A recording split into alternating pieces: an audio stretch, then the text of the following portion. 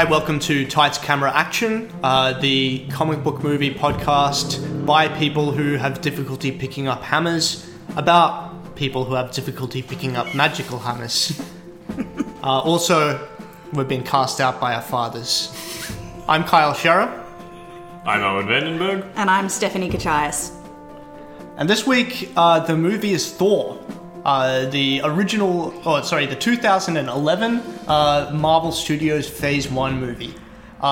This choice was Owen's, actually. Yes, it was. I found it interesting that we started this podcast almost out of enthusiasm for Marvel Cinematic Universe movies, and yet we've only done one other one, I think. Is that right? Oh, yeah, and I think that one we didn't release. Oh, right, Lost episode. Our lost episode, yeah. We have done Jessica Jones, but we haven't done Yeah. an actual Marvel Studios movie. We haven't done a whole lot of them, so I decided that I would pick my favourite one.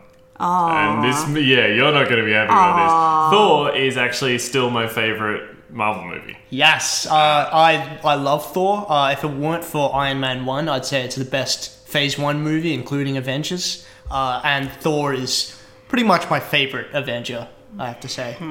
So Steph has different opinions, which is fine. We want that, because otherwise it's just going to be an hour of me and Kyle saying how good it is. Oh, well, I think it's going to be that anyway. But look, rewatching it for this, I was pleasantly reminded of the things I liked about it, and certainly, I don't think it's bad, and I don't think it's one of the worst cinematic universe movies, but at the same time, there are plenty of things I don't love about it, and I certainly wouldn't have it up there in one of my favourites for me. I think this is sort of an example of, for me, a weak main character syndrome, when everyone around you is more interesting than the main character. I mean, the guy gets upstaged by Kat Dennings, for God's sake. Like pretty much all of the supporting characters are more interesting than Thor, and I find Thor an inherently kind of boring character. Not quite as boring. Well, so he's more boring to me than unlikable like Tony Stark is to me. Like, so I actively dislike Tony Stark. I actively dislike the Iron Man movies because they just rub me the wrong way. This is not as strong as that. This is more just meh. Like, if I'm gonna watch a good-looking guy beat up people in the Marvel Cinematic Universe, I'm in for Captain America. I'm a Captain America girl, and I can't. Even Captain America, the first Avenger, to me is miles better than this movie. I think it's a great movie, and yeah. Well, that brings up something that I find interesting about this is I agree that Thor is kind of a bland character at times. I think this movie works best when he, even though being the main character, is mostly played for comic relief. Yeah. And I think that's something that's smart that they do. So I really like Thor in the Avengers movies. I should say that. And that is because as a member of an ensemble and as a comic relief, he is great fun, and there are fun things about the character, and I mean the hammer and his whole look is fantastic, but yeah, as a main character of a film and as a focus of a film, I'm not really particularly on board for. I have sacrificed much to achieve peace. Thor, through your arrogance and stupidity, you have opened these peaceful realms and innocent lives to the horror and devastation of war. You are a vain, greedy, cruel boy. And you are an old man and a fool! You're unworthy! Father. And now take from you your power! And I cast you out!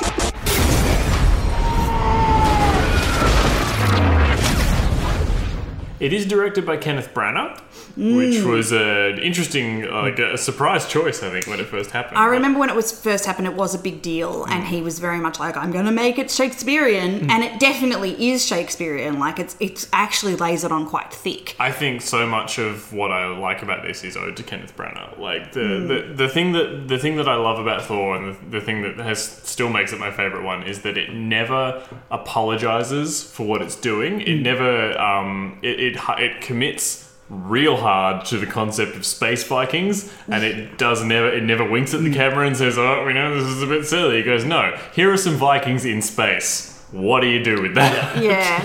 I will say, and I mean, it's something that's been said about the film a lot, the Asgard stuff is very strong. And I would agree with that. Like, that's where the movie is at its best, is that when we're in Asgard and we're we're world building in Asgard and we're living in that world and we're seeing that world, both visually and story-wise, it's very good and very entertaining. But the film really then shifts another gear when we hit Earth. See, I don't mind. Like, I still enjoy the fish out of water story that they do with it. Like, I think as far as a fish out of water story goes, it's perfectly fine, and the fact that you then get to keep cutting back to Asgard keeps it interesting for me. Yeah. So in the lead up to this movie being released, there was so much interest on the internet. I mean, far more than Iron Man 1, because that was kind of a surprise kind of sleeper hit. And probably more than Captain America as well. Yeah, because Thor is such an unusual kind of hero, and you had that thing where Marvel had sold off so many of its iconic heroes like Spider-Man and the X-Men, so people were like, well, it's kind of dredging the bottom of the barrel and making films about sort of almost secondary characters. Yeah, like an Avenger, a founding Avenger, but in terms of public recognition, probably not one you would have done straight away. But also a difficult one to sell. Yeah, as a concept. One audience that it was sort of naturally targeted to, rather than like comic book nerds, was actually following it very closely in pre-production and very incensed by a particular casting choice, which was Idris Elba as Heimdall, the whitest of the Norse gods, as his title is in Norse mythology. And it's interesting to like remember now just the outrage that was kind of being whipped up by online racists who are really, really, really into Norse mythology, because that's like their big thing. They love, it's like their religion. They're like hardcore Norse mythology fans, and then this movie comes along and it's got like a black British guy as Heimdall, one of the gods, and it's just like, it's hard to kind of find stuff on it now, because if you search for Thor controversy, then you just find people who are outraged about Thor being a lady in the comics now, because Jane Foster has the hammer. And if you search for like, spoiler for the first arc of that run of Thor, she's had the hammer for a couple of years. Yeah, now, but it's I a think. mystery in the first like five or six issues. And if you search Black Heimdall review or controversy, then apparently the Black Heimdall is a type of vape. So it's like an e-cigarette now. So I was searching like Black Heimdall video on YouTube, and I was just getting all these neck beards, and I was like, this looks promising. I feel like a neck beard with an e-cigarette, and it'll be like, Black Heimdall is a very satisfying development from an e-cigarette. You've just discovered my new favourite Google game, which is to see what combination of words will also bring up a type of vape that I didn't know existed before. So I'm just going to be randomly picking things. Is it vape? This summer, the Black Heimdall is being... And I just got like 1 million Black Heimdall unboxing videos, and I was like, okay, well this isn't... Because I wanted to like dredge up some good comments for this. This is great. I did get a couple of good ones though, and it did get me to thinking like, could you imagine, like, because the Red Skull from Captain America is kind of connected to the Thor movies, because he's like searching for like the Viking Asgardian artifact in the first Captain America, and then he's kind of like blasted off somewhere at the end of Captain America 1 by the Tesseract. And it's kind of one theory is that maybe he got blasted back to Asgard or one of the realms. And can you imagine how shocked he would be when he finds out that Heimdall is black? He'd be like, what is this? It's like, first we have the female Ghostbusters, or whatever that is in, like, Geist Toten, done by Fraulein, and now Heimdall is a black man. It's like, I got a couple of original quotes where it's like, this was what people were saying about Heimdall. Oh, okay. I thought you meant you had more Red Skull material. Yeah. No, I'll do it in the Red Skull. Let me adjust my Pepe pin. I'll do an actual comment that was made before Thor came out about Heimdall. Wait. Reddit Skull. Okay, go ahead. Yeah, Reddit Skull, yep. But done in like Hugo Weaving as the Red Skull. It's like, we will not be seeing any white heroes from Hollywood anymore. Hollywood. Oh, I love it. That was one of the few. I'm surprised they didn't go for an anti-Semitic Hollywood take, but yeah, this one was Hollywood. And then, even if I wasn't a white nationalist, this would upset me. Even if I wasn't a white nationalist, this would upset me. Capitan America, if you're going to make a movie on my faith, then be accurate. But they're not making it. But it's about the Norse gods. It's about a comic book. This is infuriating. Done on purpose to mock white heritage and steal our folklore. It should be opposed on religious grounds. Oh my god. Is it okay to punch a black Heimdall hating Nazi? Is it okay to punch that kind of Nazi? Not if they hate the vape. Oh. Yeah. Like they're allowed to hate the vape. It's got an issue with the battery. Right. Yeah, now people who are saying I hate Black Heimdall are getting unfairly tired, and they can't defend themselves because they're vapors. They got no chance. They're being like sucker punched by Antifas on the street. They have weak lungs. Yeah. But anyway, there was a lot of energy that was building up before the release of Thor, because you had this Kenneth Branagh attached to directing it, so it's like, oh wow, a superhero film with gravitas. And you had Anthony Hopkins as Odin, which was just such a great idea. There was this thing where they thought that it was rumored before Anthony Hopkins got cast that Brian Blessed was going to be playing Odin because he works with Kenneth Branagh all the time. And I really wish that had happened. I would have loved a Brian Blessed Odin. I understand why, because Anthony Hopkins was pretty much the only one with star power at the time. Yeah. Natalie Portman was a star, but she was still kind of coming off the post Phantom Menace's Natalie Portman. Yeah, exactly. For post Star Wars thing, she was still never a box office draw for any blockbusters after that.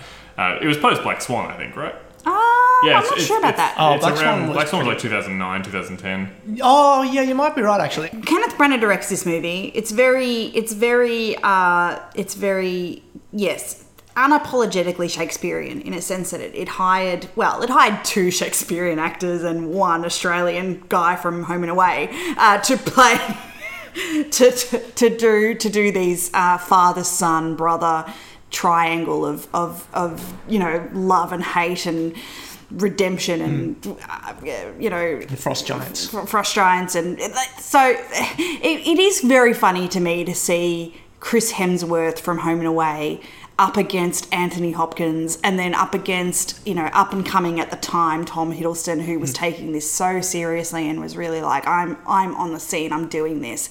And we all know what happened to him. But I guess it's just, it's still funny to me to see them on screen together and be like, it's the guy with the abs from Summer Bay. I think Chris Hemsworth holds his own with a clearly phoning it in Anthony Hopkins. Well, Chris Hemsworth can go toe-to-toe with an Anthony Hopkins who's only there for the paycheck. Easily toe-to-toe. Anthony Hopkins he's great in everything he does by default, but, we just watched Westworld, and after seeing him act his socks off in Westworld and being reminded of how powerful and good he is kind of phoning it in. Oh, yeah. Oh, he's absolutely. There's a quote from him, apparently from set, where the first time he was in full costume and Chris Hemsworth was in full costume, he kind of looked at Hemsworth and said, "We really don't need to act here, do we?" It's like...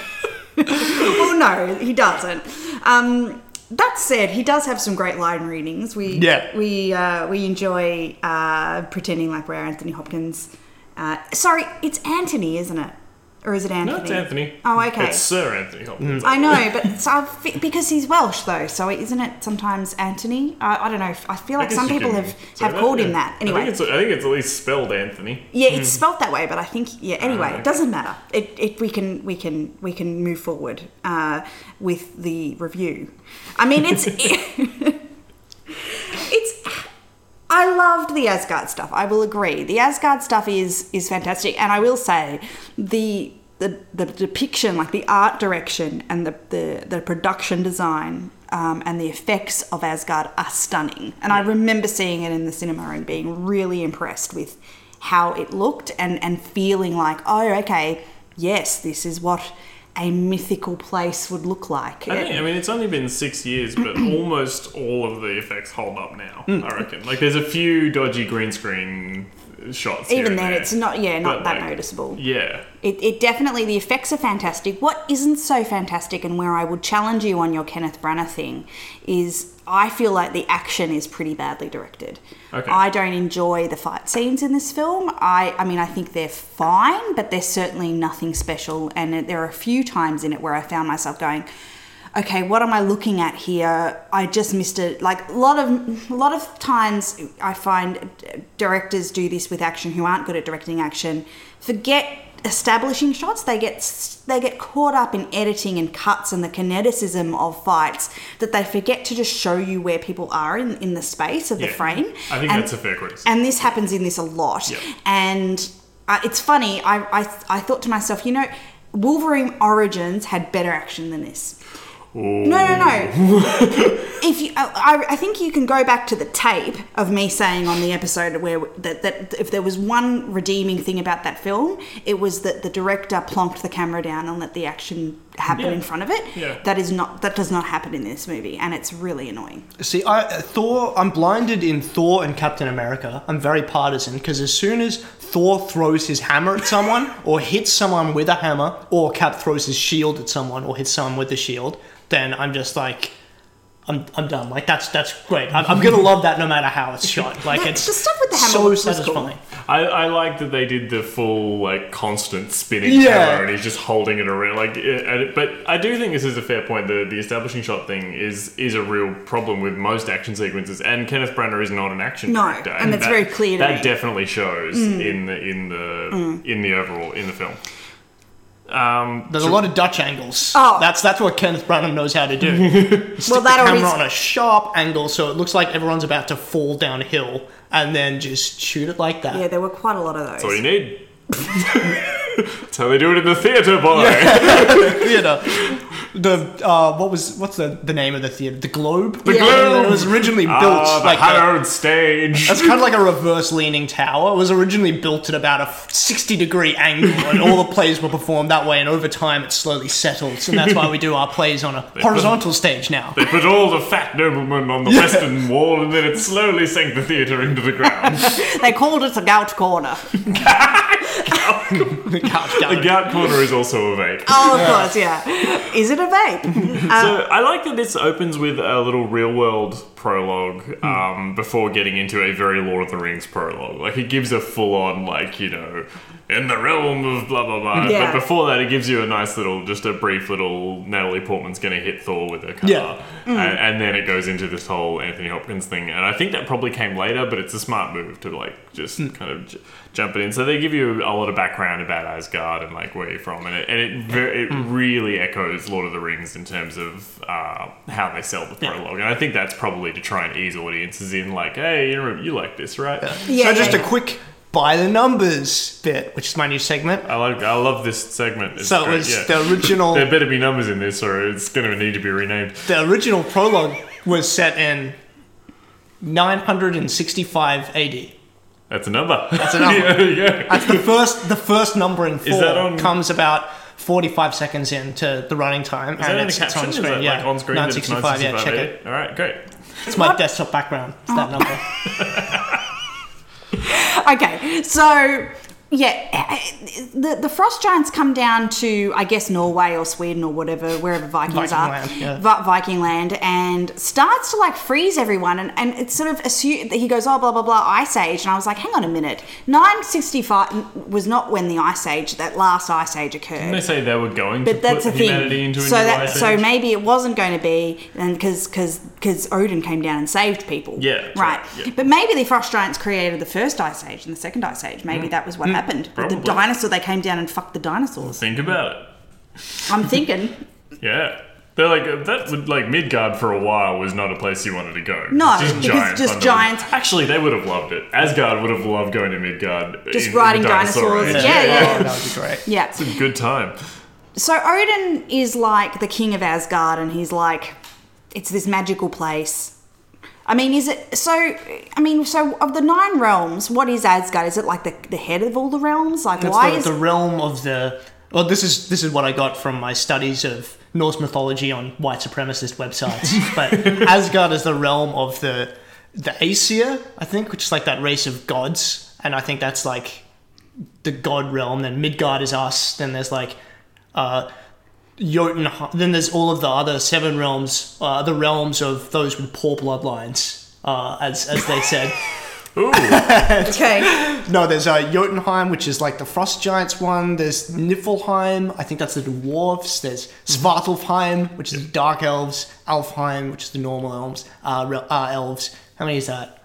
Like 6. Do Oh, the there's numbers. hell. Oh yeah, where's the numbers, man? Where are you? That was about 6 to 9 realms. No, and then There are there's 9 hell, realms. right? Hell, yes. Yeah. And I'm not sure if Valhalla is a realm. I don't think so. No, Valhalla No, is because the afterlife. they talk. Yeah, they have to die to go to Valhalla. Yeah. So I guess it's not really like you can't Bifrost it there. Yeah. So Asgard is like... So Asgard is where the gods live, basically. Yeah. Okay, and that's why they live a long time, Yeah. and they just hang out there. Yeah, so Thor and Loki are like about 1,000 years old in this movie. So why do they care about the... So they're gods in the sort of the kind of traditional sense of they're omnipotent and sort of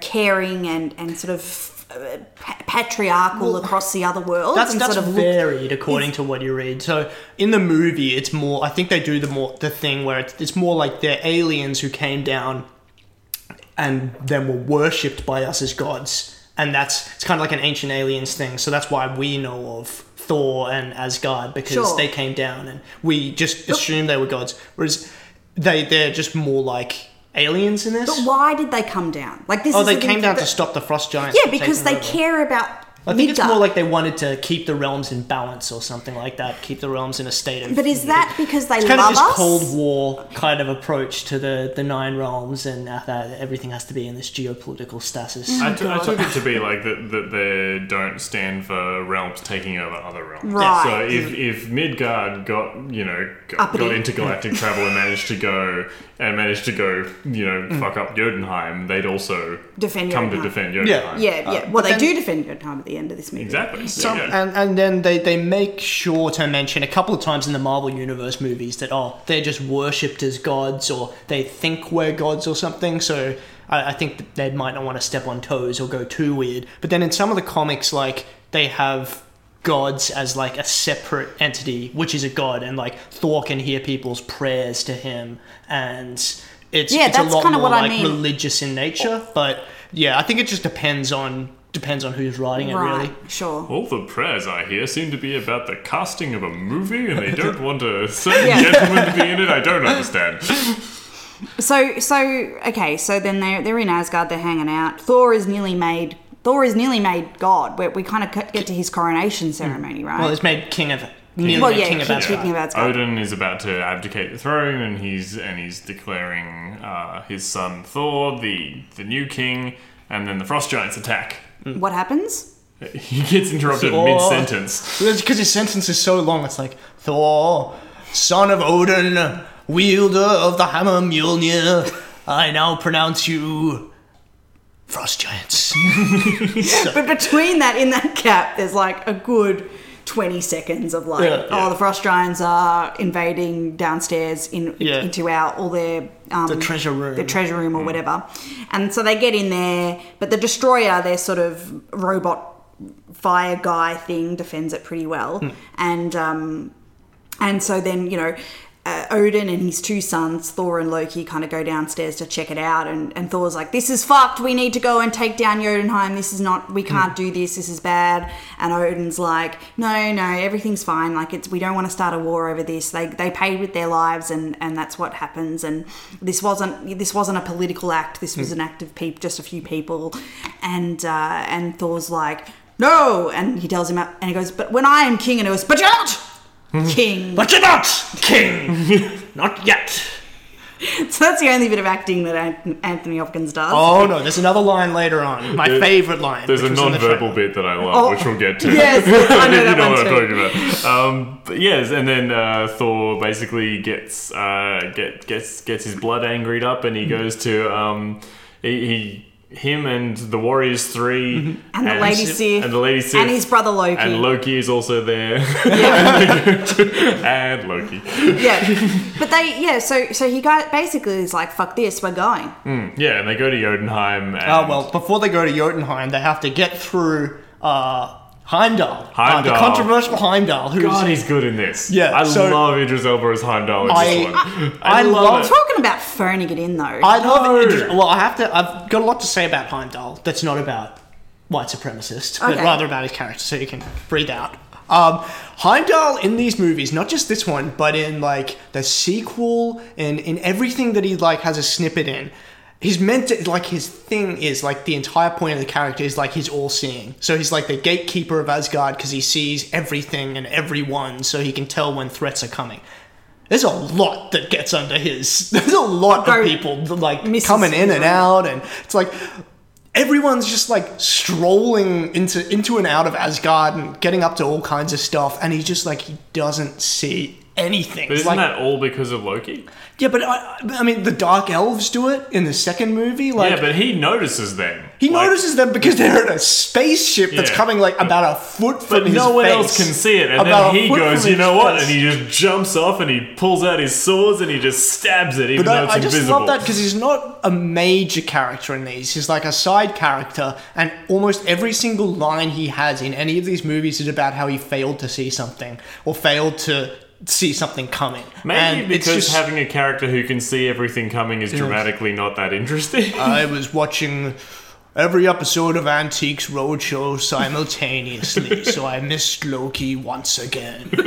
That's what Loki's the one putting them on as well. He just keeps setting up he seems so dozy, and he just like misses everything at all times, and he can't see like that Loki is obviously evil, and he can't see that the Dark Elves are getting in and out, and it's like my theory is that he's just like he can see people who are approaching his specific Bifrost gate in enough time to like close his computer screen and like stand up and hold his sword and pretend he's been watching the entire time. That's about all he can see. I think it's like the reason there's so many Dutch angles in this movie is that's like Heimdall's POV, where he's just kind of like lying up on it. He's like leaning, he's like slumped down on like what do you call it, like a park bench in his like little observatory, just kind of like got his head propped up. Having a little nap. Yeah, having a little kip, and he's like just with one eye at an angle, he's just seeing like something happen, and he's like, "Oh, I'll deal with that later." But yeah, so the Warriors 3 and Thor and Lady Sif and Loki, like they come up to Heimdall. He's like, "What did you say? Some frost giants got through. Okay, I'll let you go deal with this." So he like allows them to zap themselves down. There's a bit of clumsy foreshadowing about like, why wouldn't you just leave the bridge open, Heimdall? Yeah. I'm glad you asked. Well, and then if he leaves it open, that will destroy a realm. Funny that you would mention that, but like, you know, I guess maybe that'll come up later. I don't know. Yeah. It's a good piece of information because I actually went, later on I was like, oh, that's why. Yeah. So it actually does help for dummies like me. You gotta have those in a movie. It just always feels like well, you know what it is, you gotta show the gun, right? Yeah, that's right. Yeah, you gotta show Chekhov's Bifrost. That's right. Yeah. Chekhov's Bifrost. And Ray Stevenson. I want to give just a quick mention of Volstagg, one of the Warriors 3. He's played by Ray Stevenson, who has also played the Punisher. In past. He's in Punisher Warzone. That's right, he is the Punisher. Now, the other thing about it is, isn't he supposed to be big and roly-poly? He's not really that big. Volstagg the Voluminous, I think his name in the comics. Which is why every line that he has in the movie is about how he's eating. Or so, in some well, at least way he has lines food. in the movie, apart from the other one who doesn't talk at all. The Asian one. Hogan the Grim. Hogan the Grim. Is he Asian in the comics? Well, I was or is this another thing that the white supremacists can Well, I did read that people were angry about him as well, but that was funny because I'd always just assumed he was Asian in the comics. So I looked it up. Apparently, he was originally designed to look like Charles Bronson or something. But okay. I think his character was always so vague that at some point in time they ended up like just turning him into Asian, and like no one really noticed or cared. Yeah. So I think he's definitely Asian looking in like current comics, right? Because all the runs I've read he is, but I'm not sure if he was started that way. Well, anyway, the point is he doesn't really have a character. All he does is... He's Grim. Hogan the Grim. Okay. Hogan! He's got a really cool little mace weapon that he Yeah. uses. Clicks a button and all the spikes come out. Yeah, That was that's cool. pretty cool. So, yeah, they go down to Jotunheim. They talk tough. Laufey is played by Colm Feore. Laufey's Yes. the king of the Frost Giants. Yes. Colm Feore also in Chronicles of Riddick, another movie that similarly commits real hard and doesn't apologise for a wacky space premise with varying levels of success. Well, Pitch Black, which is that what it was called? Pitch Black? Pitch Black was the first one. Yeah, that's Chronicles- good. Yeah. Like, Pitch Black is like legitimately cool. I like Chronicles of Riddick, but I acknowledge Alright. it's very silly. Well. I get why all the problems. Well, it's Vin Diesel. Yeah. Hello. We And love Colm him. Feore. Okay. So he's the bad guy. Playing Laufey.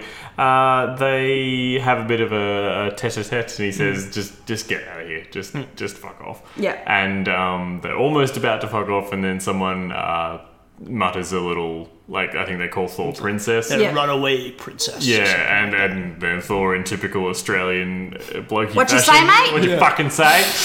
Smashes him with a hammer, and then the fighting smashes it. ensues. I think his weapon was originally a bottle. Fucking glass. blast, yeah.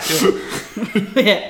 So And then, Spinning it around. So then they have a big fight scene, Yep. and so, yeah, the first major fight scene of the film is between Thor and his mates and the Frost Giants, and then this big scary Frost Giant dog thing, monster thing comes and gets them, and Thor does manage to beat that thing, but then they're still like surrounded by hundreds and hundreds of Frost Giants, and there's no way he can take them all on, and so Daddy comes to rescue him. On his mythical, like, what is it, 8-legged horse, Yep. which is kind of cool. You only see a little flash of it, but really nice little detail there. And he's like, "Father, let's take them together." Silence. Silence. He's The so actions hissy. of a boy. He's so hissy in this movie. He's like, that's how he talks. yeah. This is the Great Whisperer. Silence. so they takes them back up, and then they have the big fight. Yeah. The big fight, because Thor gets in big trouble, guys. Thor is in huge trouble. Do you remember how around this is actually a few years old, but like in the sort of the George W. Bush era, like everything was informed by being a weird parallel of Bush's presidency, or like it just kept showing up in all sorts of Yeah. things. And I wondered if there was a bit of like Hangover from that. in this, because you've got a guy who's going to become king, and his father was king, but he's not really as good as his father, and Yeah. he's kind of not very bright. And I wondered if there was a bit of like early drafts of the script were written during the Bush era. Does that make Jeb Loki? That's what I'm getting at. Please clap. But hang on a minute. Is the storyline of Thor, being banished from Asgard, and that's how he sort of becomes connected really personally to Earth? Is that in the comics, or in the comics does he just come to Earth? 'Cause he's Thor? So originally, he was banished to kind of like to get humility, same as in the movie, but rather than just like stripping him of his powers and his hammer, Odin like puts him into a mortal's body, who's a separate person called Donald Blake. Right. And Donald Blake and Thor kind of share the same body, and then when Donald Blake, who has a limp, if he taps his cane on the ground, then it turns into the hammer and he turns into Thor. Right, so it's like Yeah. a double identity sort of Clark Kent A bit situation. more of a classical superhero. Yeah, yeah, like- Kind of, but Yeah. Donald Blake is still a different person. Right. Yeah. So it's more like they're both sharing the same body. And Okay. then Thor just So kind of it's like a bit more like the possesses him. Hulk, I guess. Yeah, in terms right. of them But being separate very personalities. unnecessarily confusing. Yeah, so it's good that they kind of just excise that for the Yeah. movie. But yeah, they have the big fight. Oh yeah, that's the other thing I was thinking, was that there's now also, you can have extra presidential parallels now, because Thor is also a war-hungry man-child who's very concerned with border protection. So And great blonde hair. yeah, fantastic. The best blonde hair. The best, greatest tremendous. blonde hair you'll ever see. Folks, this hair. So maybe it's just that like anything vaguely Shakespearean can probably have parallels to politics at any I point. mean, or monarchies or something like that. I mean, yeah. But yeah, they have the argument. This is where Anthony Hopkins, my favourite line from Anthony Hopkins, which is not even a line at all, happens, where Yep. Well, hang on a minute. This is before. This is after. Oh no, is this after the big our favourite exchange? Well, we'll let Owen do his first, then I'll do mine, and then the listeners can decide who did the better. It's not about if I can do it. It's just this is the moment I love where Thor tries to appeal his case, and rather than even saying anything, Odin just goes. Argh! No, he does that to Loki though. Oh, that's right. Yes, sorry. Loki goes, Father, please. He goes, no. That's all I care about. I don't care who says it to him. It's just the fact that he's just growling. Yeah, do you remember in the first trailer for Thor, they had that shot, but instead of him making that sound, it was like a lion's roar? No, do you remember that? I didn't see that. That'd be great. I watched the original Thor trailer so many times, and that was one of the things people on the internet were talking about constantly. It's like, wow, is Odin going to make lion noises all the way through this? Which is a weird assumption to make. But it was a bit of a weird sound effect to put in. But anyway, this scene also has my favourite Anthony Hopkins line in this movie, or my favourite exchange between him and Thor. This is the famous one. Yeah, basically. where Hopkins goes like, "You are a vain, cruel, arrogant boy," and Hemsworth goes, "And you are an old man and a fool." And then it's so great. I was saying that like non-stop. Such gravitas. Oh my god. Toe to toe, held his own. Yeah. With a very sleepy Anthony Hopkins. Well, it's funny because there was a scene where Caitlin, his girlfriend on Home and Away, said a very similar thing to Chris Hemsworth, and he replied very similarly, "You're an old man and a fool," even though she was like an 18-year-old chick. So he had a lot of practice. For Alf this kind was of also thing. there. Yeah. Alf was there, yeah, bloody galah. So You can't leave the Bifrost open, you bloody drongo. oh no. Oh no.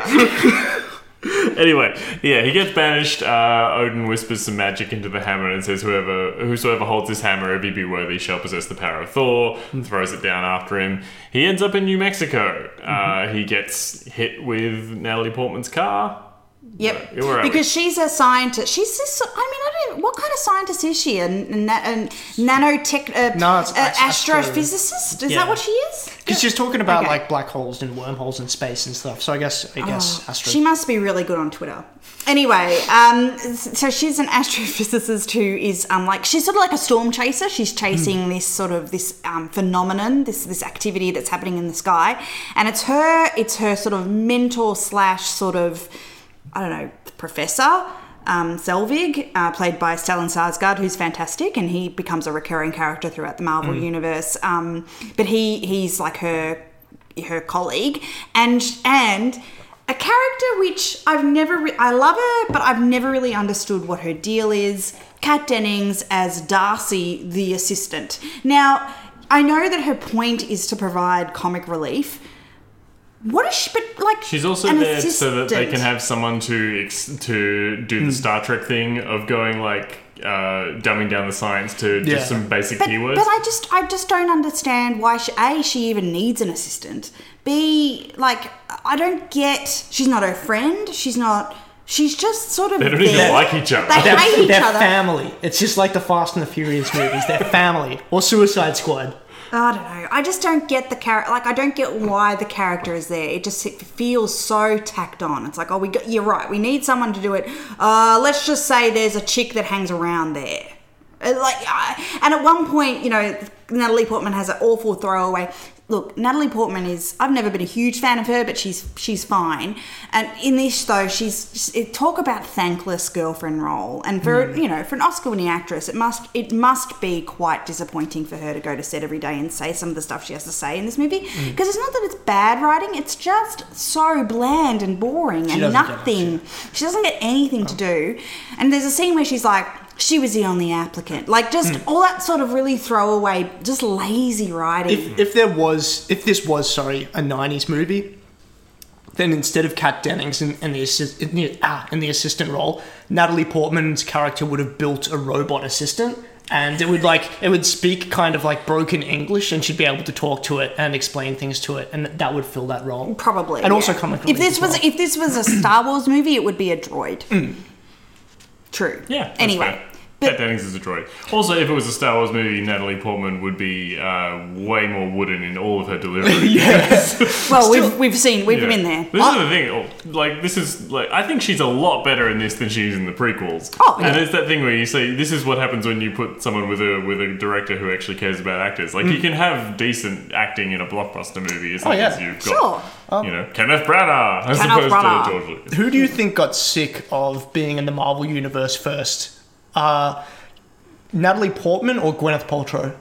Oh, Natalie Portman, 100%. Yeah, I think she was sick of it by like halfway through this movie. Yeah, definitely. Yeah, she's checked out because she doesn't want to be in the second one, and she's now pretty much refusing to be in any more of them. Yeah, which is a shame because I was really hoping they would end up doing the female Thor storyline. And they still do, but they won't do it with Jane Foster. Not with her. No, because she will not come back for anything. Thought I read something recently that said she was open to it if the right thing came along, but she certainly wasn't open to Rangarok or the current sort of thing. State of but things. I think she has sort of softened a bit and said if they came to me with something really good, I would do it. But she's not going to be the woman at S.H.I.E.L.D. during Infinity War on the other end of the radio where she's like, oh, Thanos has opened up like an Einstein-Rosen bridge from his planet to ours, and then they're like, thanks Jane, like, she's not going to be doing that. And also, I'm glad because that would be pretty bad. I hope they don't have that character at all. Maybe it should be Anthony Hopkins instead. Just recast him as No, what they need is to bring in. So what they need to do, I've been thinking a lot about this in terms of for Infinity War, is bring in the Abigail Brandt story. I call her Betsy Brandt. Yeah, I call her Betsy Brandt because that's the name of the actress from Breaking Bad, but it's Abigail Brandt. Wait, isn't Betsy Brandt the Daily Bugle secretary? Yeah, I think she's also also the name of the actress who played the sister on Breaking Bad. Don't quote me, but I'm pretty sure that's the same name. Anyway, but no, I'm saying they need that Abigail. They need the space version of S.H.I.E.L.D. thing happening. I was surprised. I was waiting for that to show up after the first Avengers movie. Well, really, she should fit into. As in Sword? Yeah. Sword needs to be honest, really show its face in Guardians of the Galaxy. That Sword, and that would link the two worlds pretty well, I reckon. Sword may actually belong to Fox because it was first introduced in X-Men.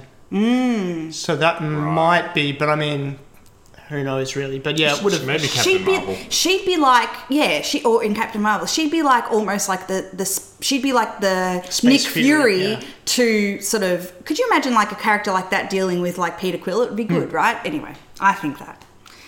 So she might be the one saying, "Oh, they've opened a bridge." That's my point. Continue. Who else could say that they've opened a bridge? Literally, let's do the numbers.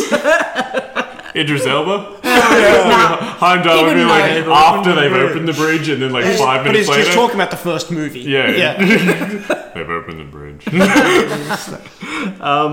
So then we get a lot of scenes of them kind of being like, what's this weird guy? Oh, look, he's real buff. And, lots of misunderstandings between Asgardian culture and Earth culture, like smashing a cup on the ground. Little funny verbal disagreements, like he's yelling for his hammer, and then Kat Dennings is like, yeah, I know you're hammered.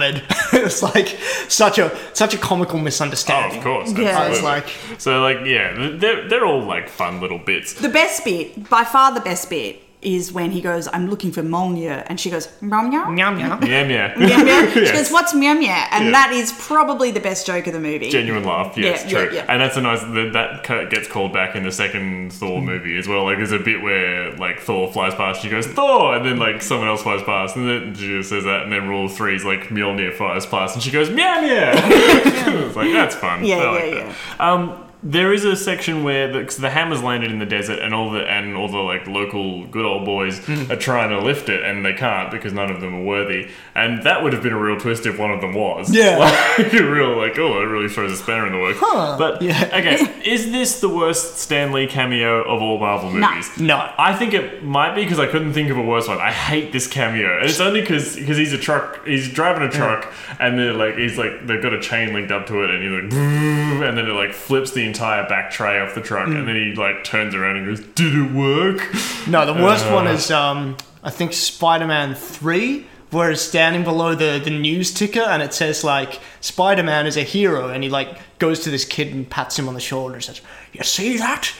People can be heroes." Oh, okay, or something like that. Right, I'd forgotten that. I think I've seen Spider-Man 3 once. So many of them are terrible. I mean, they're all equally There's garbage. a couple of good ones. No, there's a couple of good ones. Small ones are fine. When someone calls him Hugh Hefner in Iron Man 2 or something, and he's on the red carpet. That's all right. But it was like 1 second. It was like short and sweet. The one in the Amazing Spider-Man 1, which is the first Andrew Garfield Spider-Man, he's the librarian with the headphones on while the battle with the lizard is going on behind him, and he keeps like not noticing. That was a bit too silly for me. I like that. I thought that was fine. I just think they're all terrible. That's a classic gag that I enjoy, of like the person who's not noticing the thing behind them, and they're constantly in peril, but they don't realise. And his cameo in Deadpool's pretty good. I can't even remember. He's an that announcer one. at a strip club. Oh, so it's funny that they just cut to him, and it's Stan Lee. Oh God! Like being as dirty an old man as he looks at all times. That so kind of like, works. Yeah, it kind of works. He is revolting. Yes. Then what happened? Yeah, S.H.I.E.L.D. turns up. They show up. They set up a base around around Mjolnir, and then Thor goes to beat him up. This is basically. I love this fight scene. See, to me, this whole middle of the movie when he's in the town. I mean, what? Can we talk about this little toy town that they seem to be in? Like every time you see this town in New Mexico, it looks literally like it's a tiny town built for model trains. Like it's just like it doesn't even look real. It looks tiny. What is this place? Would you say it looks like a theatre set? Yes. He stole it from like a streetcar design or something. Yeah, it's just you get Kenneth Branagh, you get theatre. Yeah. it's just really For good or it's ill. like really tinkery or something. I can't explain it. And It never bothered me. I just thought it was a very small, remote town. I didn't like it. And just the whole thing just has this weird vibe of, I guess because it's so small, the stakes feel very low. It just feels like it's this weird stuff. But I liked that because the thing I didn't like about Thor 2 is that it's another world-ending threat. I get that, and but it's nice that it's just like it's mainly between him and his brother, and then a completely different planet filled with monsters. I get that. That's fine, but it's still, my point is just like it just felt so unepic. And I'm not saying make it New York City, but it just, I don't know. It felt weird. It just looked visually weird to me. To me, making it feel unepic forces it to be far more about character, which I think was a real advantage for this movie, but fair point. Like that, it's about whether or not the unepic works for you. For me, it works, and for you, it doesn't. Well, you know what? It would work, and I say this again, if Thor was a compelling character. So this is the bit where we're supposed to start. This is where Thor has his like rock bottom, right? So he's a fish out of water. He's big, there's a few things going on. One is that Selvig is like, this guy actually might not be crazy. This guy might be an actual god, like, because he's Scandinavian and kind of knows this mythology. Then there's a love story happening. Then there's the S.H.I.E.L.D. stuff happening. Then there's the Loki comes down and starts manipulating him and tells him that his dad's dead, tells him that he's not really welcome back. And so he's hitting his emotional bottom. He can't pick up Mjolnir. And, he just... So this is where all of this stuff is happening, like quote-unquote character stuff, but it's not that compelling. Like, I'm like, whatever. And then, and then the big climax is when he gets his powers back for whatever reason. And we're supposed to be, I mean, yes, it's satisfying him putting on his cape again and everything, but I'm just like, if that's the best you can do for half an hour, it just doesn't do it for me, guys. I'm sorry. Okay. I don't know, when he finally becomes worthy again and you see his hammer just start flying up through the sky and breaking the sound barrier and catches it, and then the lightning hits, and that's still one of my favourite Marvel movie moments for me. Again, the direction lets it down. Often don't know what I'm looking at in that scene. Like, it's very...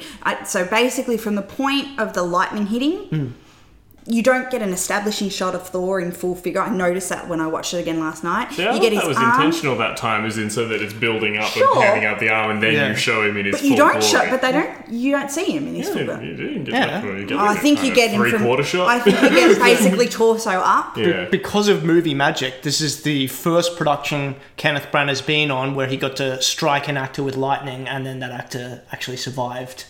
And then So many other actors lost. yeah, Dude, on Kenneth stage, Branagh's you pull that trick, Yeah. and they just die. It's like it's just a trap door opens to the vicious stage. desire to strike actors with lightning. He Don't know won't let why. up. Yeah, and then whenever he'd do a production of King Lear Yeah. in the theatre during the storm scene, 10 to 20 actors per production. Yep. They just kept burning through them. You just got all these like elderly actors who look kind of like Ian McKellen Yeah. to put out for that scene, and then Ian comes back in for It's like the Prestige. he comes like he'll have like an old actor like pretending dressed in Lear's clothing with their back to the audience. Pull the trapdoor. Gets struck with like gets like just has to grab onto his like open like electrical cord, splash with a bucket of water. Trapdoor opens, he falls in a coffin, and then Ian McKellen comes up with a little smoke bomb. I will say, didn't have to do it this time with Chris Kenneth Hemsworth. Branagh did direct and star in an adaptation of Frankenstein, so you might be onto something. This may not be as crazy. See, he as it does sounds. he seeks out the lightning ones. Exactly. There is a thing where meanwhile, where a lot of the fish out of water stuff's happening, Loki finds out that he's actually a frost giant who was taken. He's Laufey's son, and he throws a temper tantrum when he finds it out, and it's so boring that his dad falls asleep into the Odin sleep. Yeah. What a great own. Which is the greatest nap ever. Like, it seems like it's super comfy. Like, Another one of a great, well delivered Anthony Hopkins line is when they're having their fight, and Loki's like, "So you just took me to lock me away down here like one of your treasures," and Anthony Hopkins is like, "Why do you twist my words?" He does that thing in Westworld where he spends about like 30 seconds at the end of each word. Like, I can't think of a line now, but it's like the Letting last... it hiss out. Yeah, the last syllable will always be like, "Hello, Bernard." It's like, "Would you like to see my new robot?" Yeah, he does do that very well. It's kind of his thing. But I think, yeah. So this is where the Loki turn happens. Although we're then led, like, so at first glance, this is where Loki, quote unquote, turns bad, because the sympathetic kind of I guess twist for the character is, he's realised that they've been lying to him his whole life. But then it's revealed later, or certainly it's also sort of shown, that no, he was bad before that. Like, he let the frost giants in before he knew that was the case. So he's very likeable. Like, okay, he's likeable, but he's also kind of seems like a good guy at the very beginning of the movie. He's kind of on Thor's side, and you don't really suspect much of him. He's genuinely playing it like that he cares for his brother. Like, in those early scenes, it's not like it cuts away. Kenneth Branagh doesn't then get Tom Hiddleston to smirk. He didn't even get Tom Hiddleston to smirk when he did the come down and tell him and lie to his face about the father stuff. Like, I was really expecting when Tom Hiddleston did the turn for him to do the classic sort of like, for his I'm a villain, I'm really lying, but he doesn't. Like, the performance is quite reasonable in a way. Like, it's not hand-wringy villainous as he sort of tends to be in Avengers and in Thor 2, like, where he's a bit more outright evil. Even then, he's not particularly like, evil. But yeah, it's an interesting take. It's almost like he's too nice at the beginning. Like, the turn of Loki being the villain, whether it's the fact that Tom Hiddleston is kind of so charismatic naturally, whether it's an acting choice, whether it was a mistake and they did actually mean to make him seem more menacing, I don't know. But yeah, it's an interesting character. It's an interesting villain. I still, and even in the end of his bits in the second Thor movie, which is much worse than this one, is still the best stuff too. Like the way the characters interacts with with Thor is genuinely interesting, but I don't know. I'm still. So why was he bad before he found out that his dad at the very was start, adopted? he mentions that he just let the frost giants in during Thor's coronation to like ruin his big day and maybe delay Thor becoming king because he was just a gigantic oaf. And Right. Loki's like, well, this guy doesn't know what he's doing, so Which maybe is actually quite an admirable thing. Yeah, well, there was just a little bit of jealousy, a little bit of just like he didn't want to hurt anyone except for the frost giants. He was like, I'll let a couple in just to cause a bit of a. It was like Cause kind of mischief. It was like ruining a wedding in like a romantic comedy. It's like, oh, I'll ruin their big day, and then they'll it should be great for them, and then they'll So be his sorry. motivations early on were quite, I guess, benign and not necessarily quote unquote evil. Yeah, and then later on it turns to like he wants to basically it's like he wants Odin to be like proud of him. So his plan is to destroy Jotunheim once and for all because he thinks maybe that'll make Odin proud of him, and he's also got some issues with his frost giant heritage, which is trying to kind of get his head around. But it's very, very personal. Rather than Avengers, He's like the opposite of Rachel Dolezal. yeah. You know, like she Oh, pretended her, right. she was like really wanting to take on that other kind of, oppressed minority mantle and own it, and like, but this is the opposite. Like he's like a self-hating frost giant. Well, it's interesting that you say that Loki is like really likable in this despite himself, because after Tom Hiddleston sort of took off and Loki became like the best Marvel villain, the comics kind of changed him as well. So he turned into more of like a guy who's like a bit of a con man, but sort of with a heart of gold and trying to do good. And then they kind of like de-aged him first to a child and then to like someone who is Tom Hiddleston's age and looks exactly like Tom Hiddleston and is handsome. So basically in the comics now he is just Tom Hiddleston. Yeah. And he's not even the god of lies anymore. He's the god of like storytelling.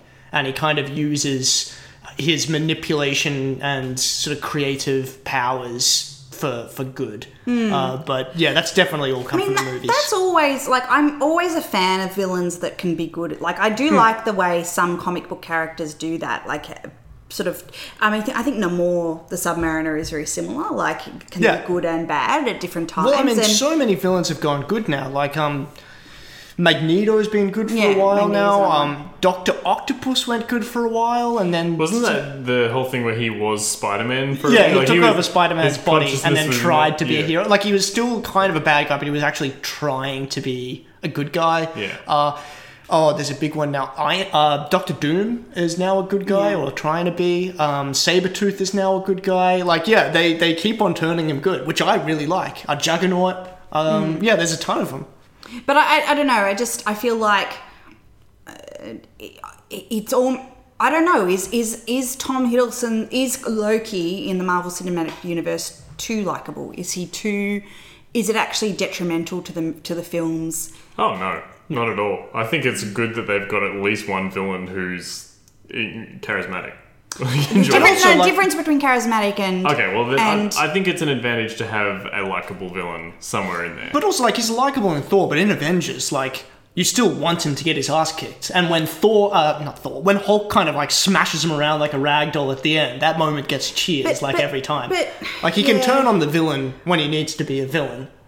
What's wrong with having a likable villain? It's not the likability, or it's almost that he overshadows from a fan and sort of, well, yeah. I mean, But is that so much the movie itself, or is that? But that's what I'm saying. Or the Tom Hiddleston brand. Is the annoying part everything that happens around the movies? Yeah, with kind Tumblr of. and everything else? I think so. Yeah. I think what I'm saying is, does the fact that sort of Tumblr and or whatever takes over and become, a character or an actor becomes the internet's boyfriend, does that then diminish, I don't know, the performance and also movies? Like, is the fact that now everyone wants Tom Hiddleston to be everyone wants Loki to come back, did Ultron have not much of a chance because of the ridiculous love that Loki had? You know what I mean? Like, I almost feel like the playing field isn't level anymore.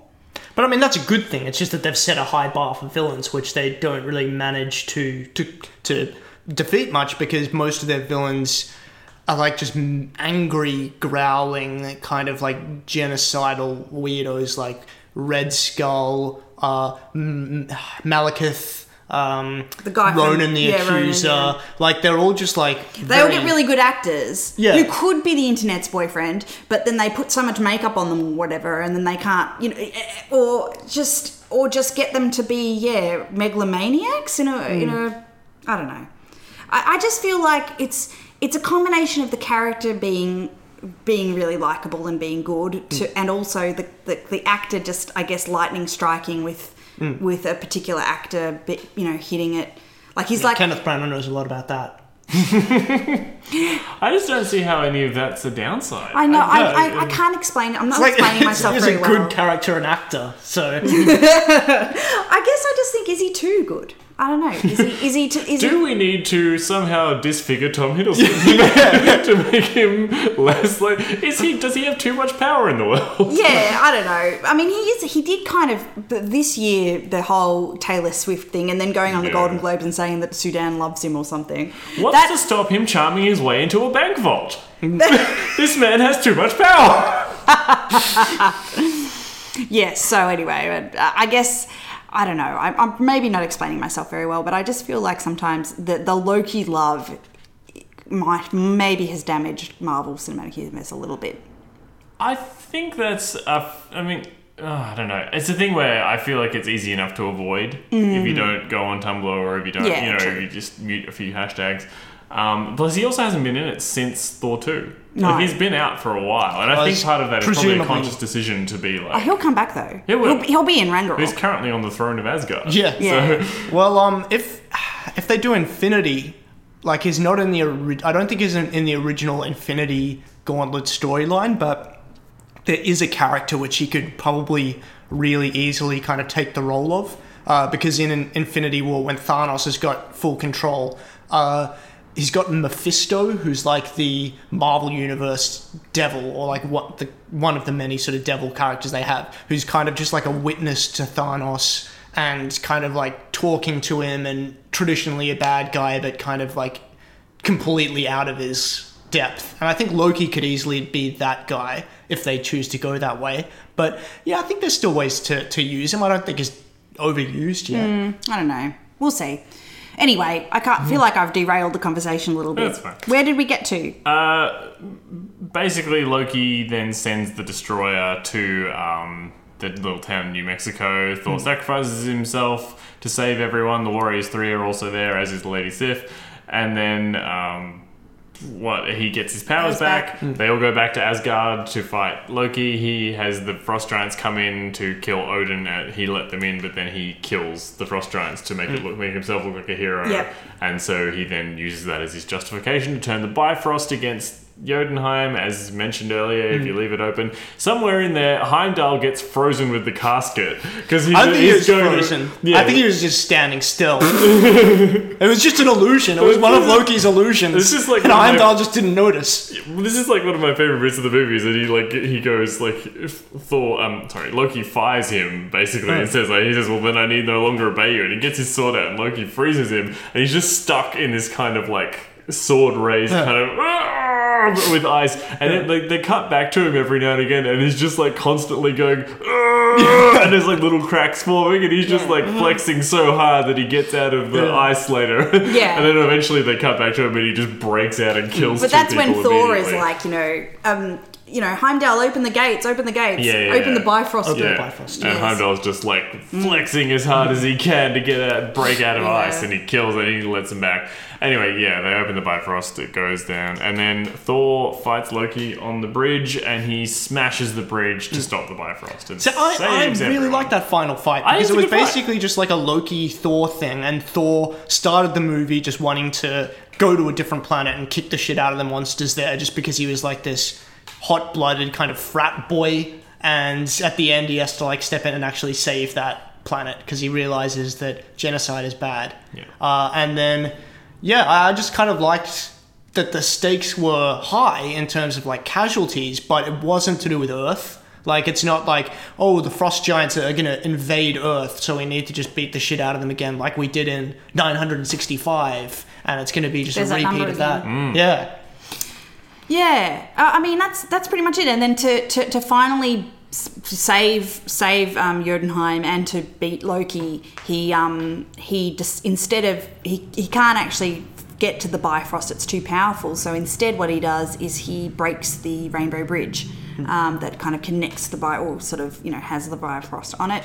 And at that point, he and Loki kind of are falling into the cosmos, but then Odin wakes up and saves them both, and then Loki decides not to live anymore, apparently, and lets go of Thor, who's holding her down. Sorry, I'm laughing because our cat's being mischievous.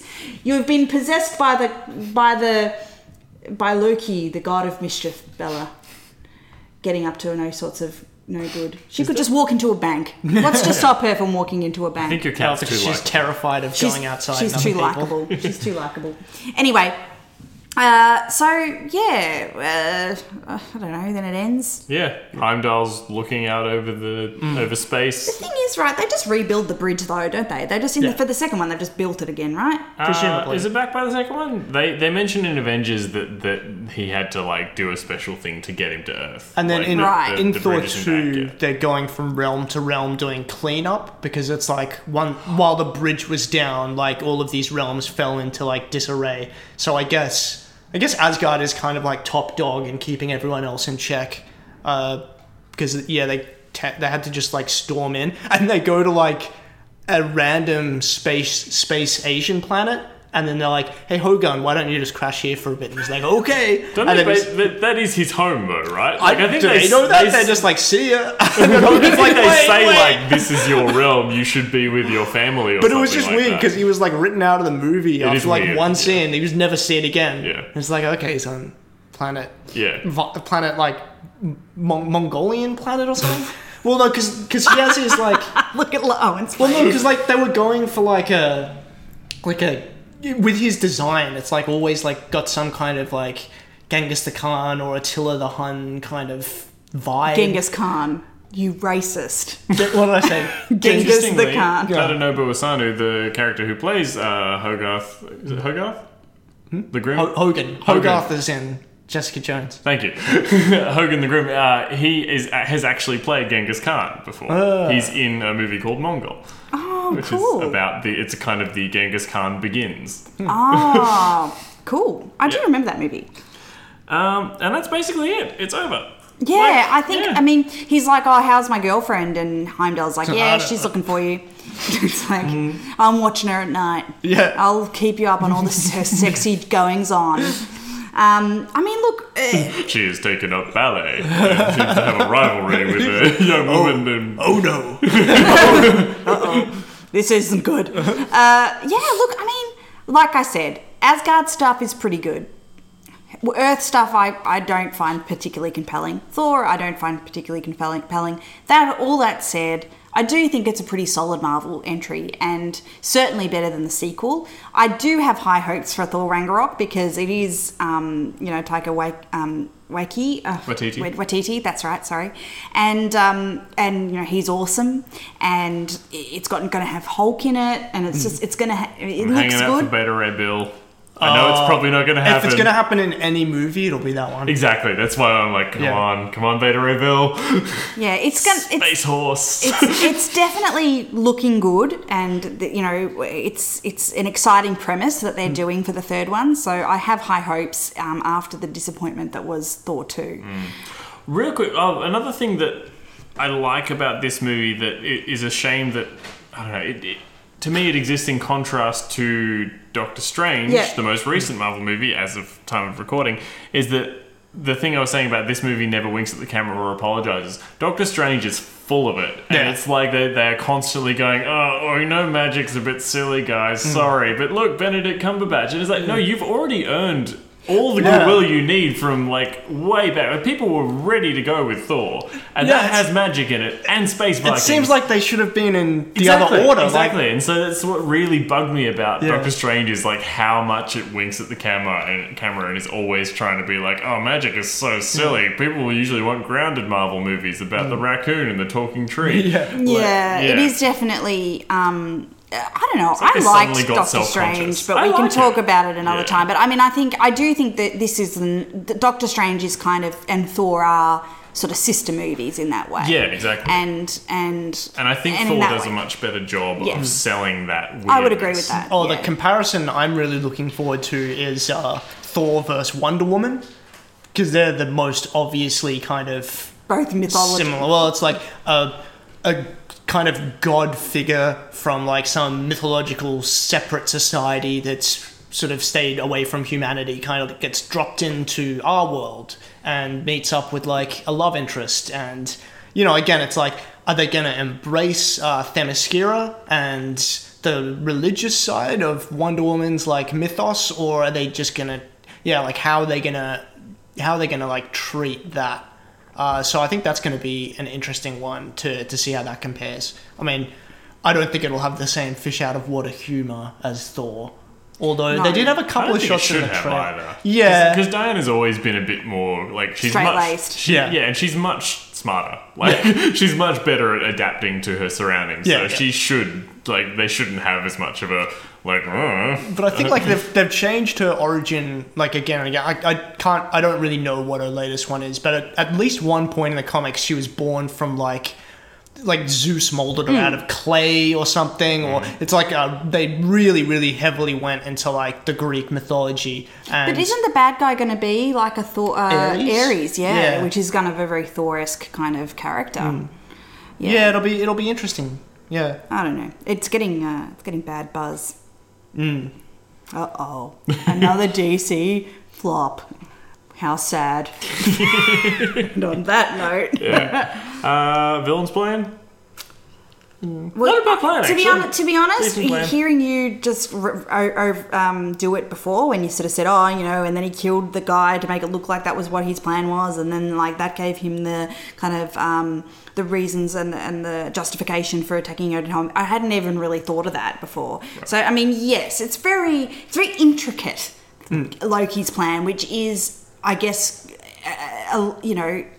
consistent with the character. Yeah. You know, he would have an intricate, many moving parts sort of plan. Better than his plan in Avengers. I have to say, like, one thing that I really liked in this movie was Loki does manipulate people. And in the Avengers, I mean, I get why you have to kind of speed things up and make things a bit simple, but he just mind controls people there. And it's like, well, where's the actual talent for manipulation if you can just touch a stick to their chest and suddenly they'll just like do whatever you say? Like, I found that really disappointing because Loki should have been like...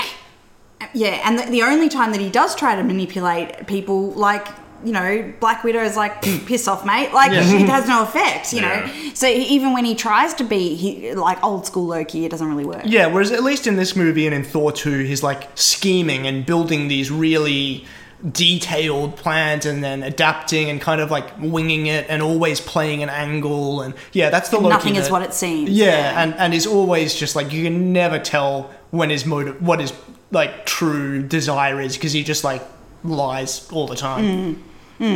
He gaslights people. He does. Just like someone is doing to America right now. But he also... Kenneth Branagh? He's hitting them with lightning. Yeah, he's like... So who's Ben Carson? Is it he's Odin? light gassing because Odin has to go into the Odin sleep every like 30 minutes. Is that which is like Ben Carson? Well, Ben Carson like also has to go in like the Carson sleep before every debate. That's why he's so sleepy. Yeah, sleepy Ben.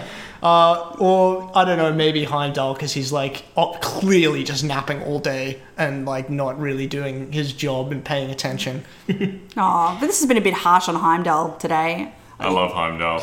I'll not hear I love Idris Elba, and I think he does a good performance. I just think it's funny that Heimdall is only in these movies after he's fucked up in some way.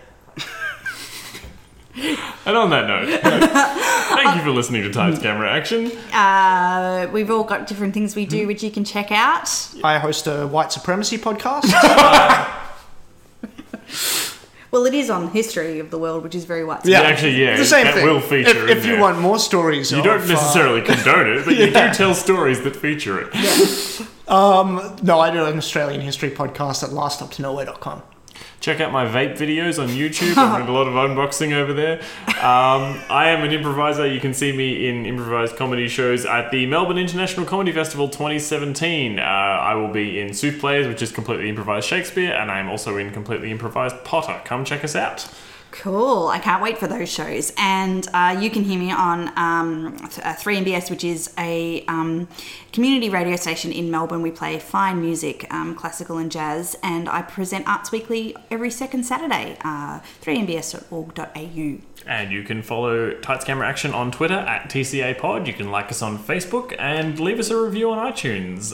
Tell us what you think of the casting of Idris Elba and whether or not he deserves to. If there's one thing the internet needs, it's more comments about casting in comic book movies. Sure. Please do it. Can you imagine if they cast a white actress as Black Swan, Steph?